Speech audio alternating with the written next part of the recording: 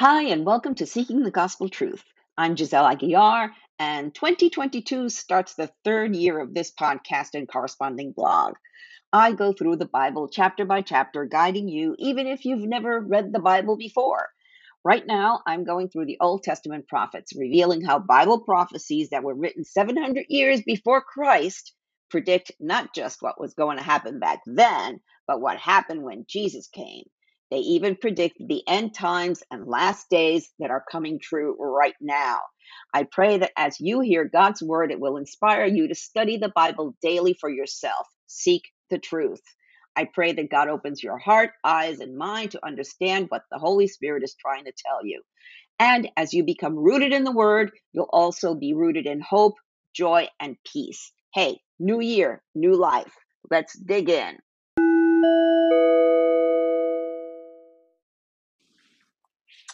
Lamentations chapters 1 and 2. A lament over the loss of a city judged by God.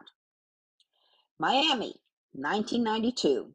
Hurricane Andrew paid us a visit like a buzzsaw cutting through human lives.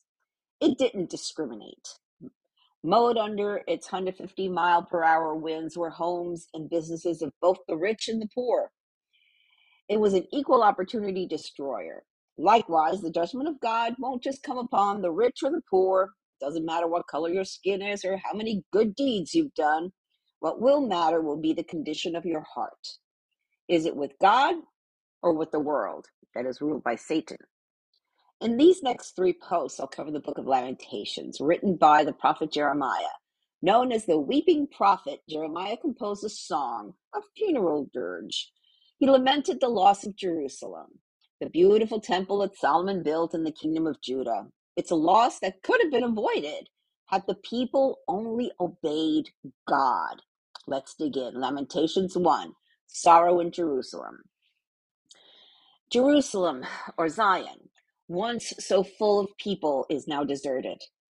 She who was once great among the nations now sits alone like a widow. Once the queen of all the earth, she is now a slave.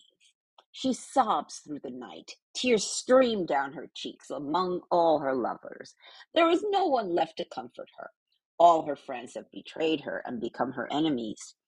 Judah has been led away into captivity, oppressed with cruel slavery. She lives among foreign nations and has no place of rest.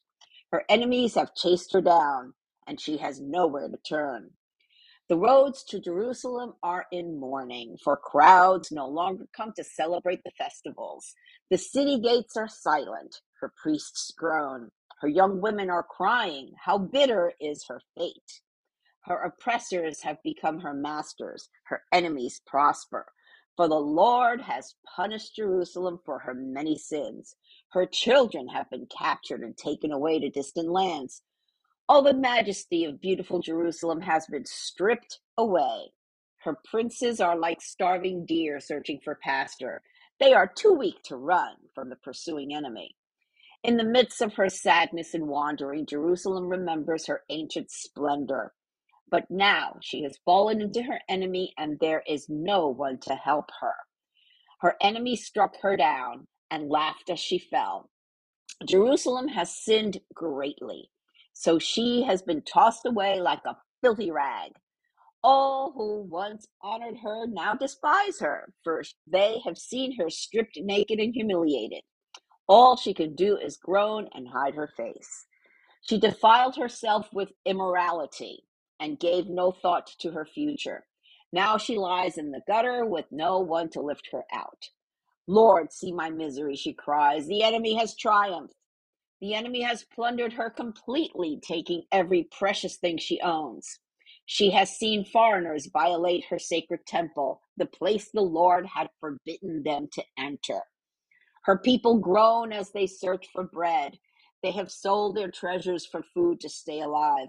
Oh Lord, look, she moans, and see how I am despised.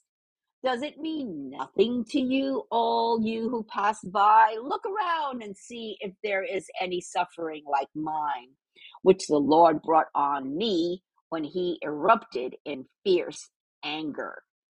He has set fire from heaven that burns in my bones. He has placed a trap in my path and turned me back. He has left me devastated, racked with sickness all day long. He wove my sins into ropes and to hitch me to a yoke of captivity. The Lord sapped my strength and turned me over to my enemies. I am helpless in their hands. The Lord has treated my mighty men with contempt. At his command, a great army has come to crush my young warriors. The Lord has trampled his beloved city like grapes are trampled in a winepress. For all these things I weep. Tears flow down my cheeks. No one is here to comfort me. Any who might encourage me are far away. My children have no future, for the enemy has conquered us. Jerusalem reaches out for help, but no one comforts her. Regarding his people Israel, or Jacob, the Lord has said, let their neighbors be their enemies. Let them be thrown away like a filthy rag. The Lord is right, for I rebelled against him, Jerusalem says. Listen, people everywhere. Look upon my anguish and despair, for my sons and daughters have been taken captive to distant lands. I begged my allies for help, but they battered me. My priests and leaders starved to death in the city, even as they searched for food to save their lives. Lord, see my anguish. My heart is broken and my soul despairs, for I have rebelled against you. In the streets, the sword kills, and at home there is only death. Others hear my groans, but no one turned to comfort me. When my enemies heard about my troubles, they were happy to see what you had done. Oh, bring the day you promised when they will suffer as I have suffered. Look at all their evil deeds, Lord. Punish them as you have punished me for all my sins. My groans are many, and I am sick at heart. That's the end of Lamentations chapter 1. Lamentations chapter 2. God's anger at sin. The Lord in his anger has cast a dark shadow over beautiful Jerusalem. The fairest of Israel's cities lies in the dust, thrown down from the heights of heaven in his day of great anger. The Lord has shown no mercy even to his temple. Without mercy, the Lord has destroyed every home in Israel. In his anger, he has broken down the fortress of beautiful Jerusalem. He has brought them to the ground, dishonoring the kingdom and its rulers. All the strength of Israel vanishes beneath his fierce anger. The Lord has withdrawn his protection as the enemy attacks. He consumes the whole land of Israel like a raging fire. He bends his bow against his people as though he were their enemy. His strength is used against them to kill their finest youth. His fury is poured out like fire on beautiful Jerusalem. Yes, the Lord has vanquished Israel like an enemy. He has destroyed her palaces and demolished her fortresses. He has brought unending sorrow and tears upon beautiful Jerusalem. He has broken down his temple as though it were merely a garden shelter. The Lord has blotted out all memory of the holy festivals and Sabbath days. Kings and priests fall together before his fierce anger. The Lord has rejected his own altar. He despises his own sanctuary. He has given Jerusalem palaces to her enemies. They shout in the Lord's temple as though it were a day of celebration. The Lord was determined to destroy the walls of beautiful Jerusalem. He made careful plans for their destruction, then did what he had planned. Therefore, the ramparts and walls have fallen down before him. Jerusalem's gates have sunk to the ground. He has smashed their locks and bars. Her kings and princesses have been exiled to distant lands. Her law has ceased to exist. Her prophets receive no more visions from the Lord. The leaders of beautiful Jerusalem sit on the ground in silence. They are clothed in burlap and throw dust on their heads. Their young women of Jerusalem hang their heads in shame. I have cried until the tears no longer come. My heart is broken. My spirit is poured out in agony. As I see the desperate plight of my people, Little children and tiny babies are fainting and dying in the streets. They cry out to their mothers, "We need food and drink." Their lives ebb away in the streets like the life of a warrior wounded in battle. They gasp for life as they collapse in their mother's arms. What can I say about you who has ever seen such sorrow? O daughter of Jerusalem, to what can I compare your anguish? O virgin daughter of Zion, how can I comfort you? For your wound is as deep as the sea. Who can heal you? Your prophets have said so many foolish things, false to the core. They did not save you from exile by pointing out your sins. Instead, they painted false pictures, filling you with false hope. All who pass by jeer at you. They scoff and insult beautiful Jerusalem, saying, Is this the city called most beautiful in all the world and joy of all the earth? All your enemies mock you. They scoff and snarl and say, We have destroyed her at last. We have long waited for this day, and it is finally here. But it is the Lord who did just as he planned. He has fulfilled the promises of disaster he made long ago. He has destroyed Jerusalem without mercy. He has caused her enemies to gloat over her and has given them power over her. Cry out loud before the Lord, all walls of beautiful Jerusalem.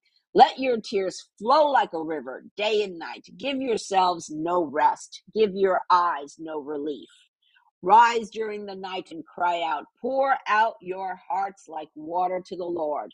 Lift up your hands to him in prayer, pleading for your children. For in every street they are faint with hunger. Oh Lord, think about this. Should you treat your people this way? Should mothers eat their own children, those they once bounced on their knees? Should priests and prophets be killed within the Lord's temple?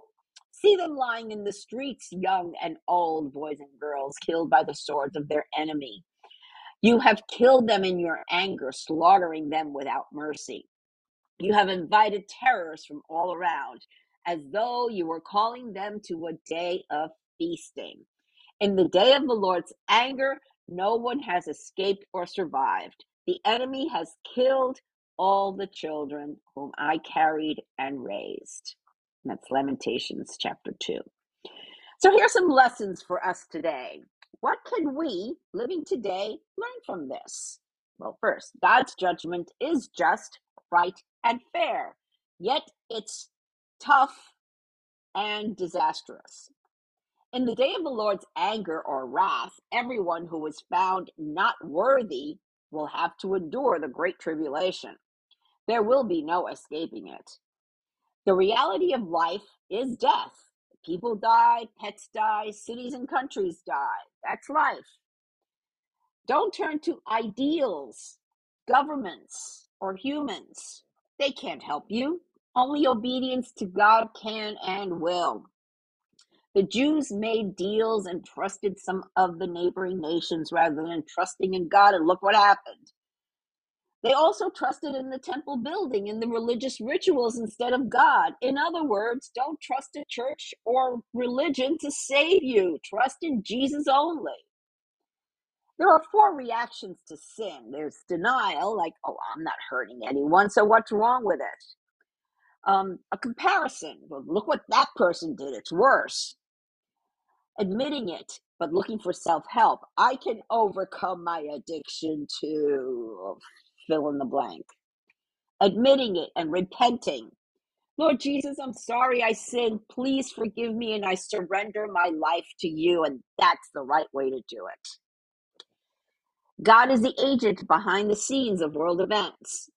He is the sovereign God. Believe it or not, he is still in control. He used the Babylonians, the enemy, to judge Israel. Sin causes us to lose our long-term outlook on life. We lose our vision when we are wallowing in the mire of sin.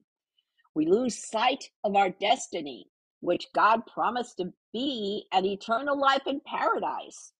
We live for the moment and lose sight of his promise and confident hope. Sin must be judged, period. Discipline is a part of life. God gave us his word, the Bible, to guide us. Therefore, he wants us to have healthy respect for him. That is, fear God. You don't know what that means? Click on over to my blog and I have an article of what it means to be God fearing. You hear that a lot in the Old Testament. Consequently, you can read the Bible and sit in a church Sunday after Sunday, but if you don't put into practice what the word says and submit your life to Jesus, you will spend eternity in hell. Jesus told us in Matthew 6:33, seek the kingdom of God above all else and live righteously, and he will give you everything you need. He also said in Matthew 7, starting in verse 24, anyone who listens to my teaching and follows it is wise, like a person who builds a house on solid rock.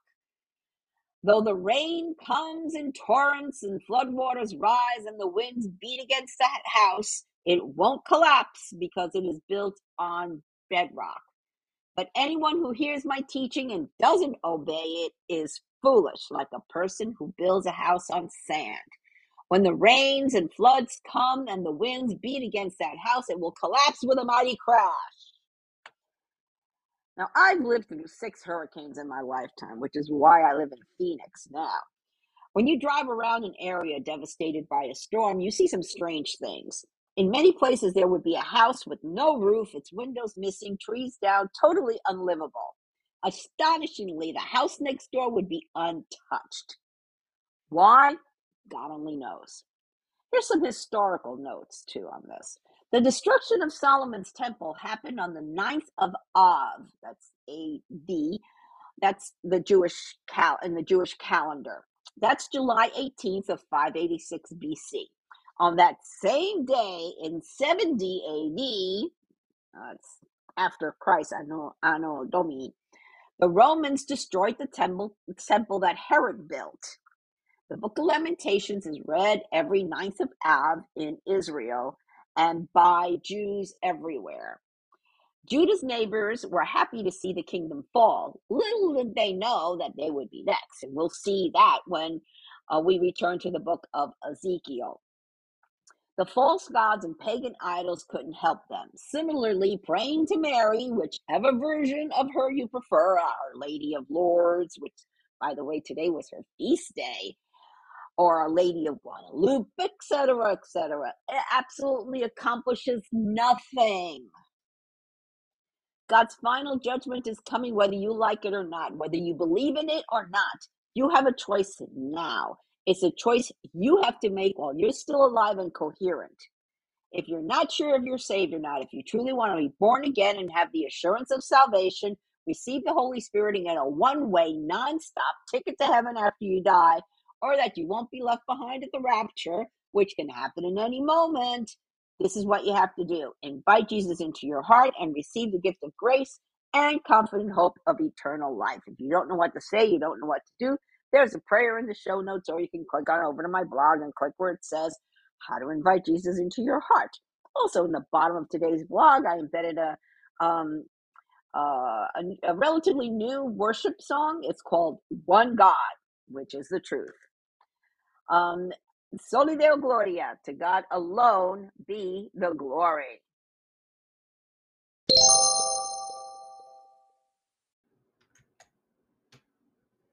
Are you a born-again Christian with Catholic friends or family members?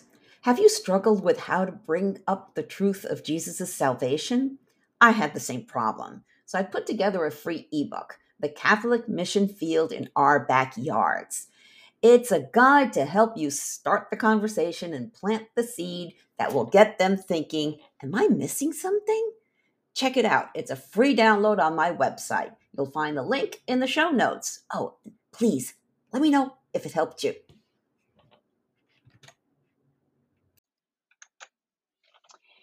If you're a born again believer helping a Catholic friend or family member start reading the Bible, it's a great idea to give them one. But which version or translation would be a good one for them? There are too many to choose from. As a former Catholic, it helped me to have a Bible translation in plain, everyday English. And I know many evangelical Christians are very much attached to the King James Version. That's fine if that's what you grew up with. Remember, Catholics have grown up with priests and nuns telling them they don't need to read the Bible. All they have to do is trust the church to teach them what they need to know, only they don't, and that's the problem. When I first started going back to church, a well meaning friend told me to get a King James Version. Well, guess what? I got frustrated with the these and thous and stopped reading it, totally defeating the purpose. Eventually, I got the New International Version, or the NIV, and that was the best for a new Christian to get into the habit of reading the Bible daily. Today, I also study from the New King James Version, or NKJV, and the New Living Translation, the NLT. I'm now an affiliate of Christian Book Distributors, and I've chosen 3 study Bibles that will be a great gift for that Catholic or progressive friend whom you'd like to help get into the habit of reading the Bible daily. They're also great for the new Christian believer. Check them out. The link is in the show notes. And by the way, all commissions will be donated to one or more of the Bible translating ministries listed on my site. So give the gift of the Word of God and help spread the word while you're at it.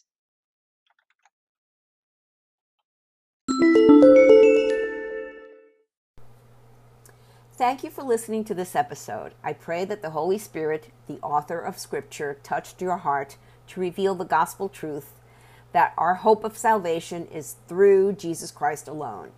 If you have any comments or questions, feel free to reach out to me via my website or social media. I encourage you to read the Bible daily and seek the truth for yourself. I recommend that you download 2 free Bible study apps, the YouVersion Bible app and Through the Word. Friends, we are living in strange, crazy times, the last days, the end times. But know that things aren't falling apart, they are falling into place. Jesus said in Revelation 3:20-22, "Look, I stand at the door and knock. If you hear my voice and open the door, I will come in, and we will share a meal together as friends. Those who are victorious will sit with me on my throne, just as I was victorious and sat with my Father on his throne." Anyone with ears to hear must listen to the Spirit and understand what he is saying to the churches. Jesus is knocking. It's up to you to open the door. Peter told us in 2 Peter 3:9, the Lord isn't really being slow about his promise, as some people think. No, he is being patient for your sake. He does not want anyone to be destroyed or perish, but wants everyone to repent. Jesus is coming back soon. Are you ready? Repent of your sins and invite Jesus into your heart right now. If you don't know what to say, there's a prayer in the show notes and on my blog. Jesus said in Matthew 24:14, "And the good news about the kingdom will be preached throughout the whole world, so that all nations will hear it, and then the end will come." Soli Deo Gloria. To God alone be the glory.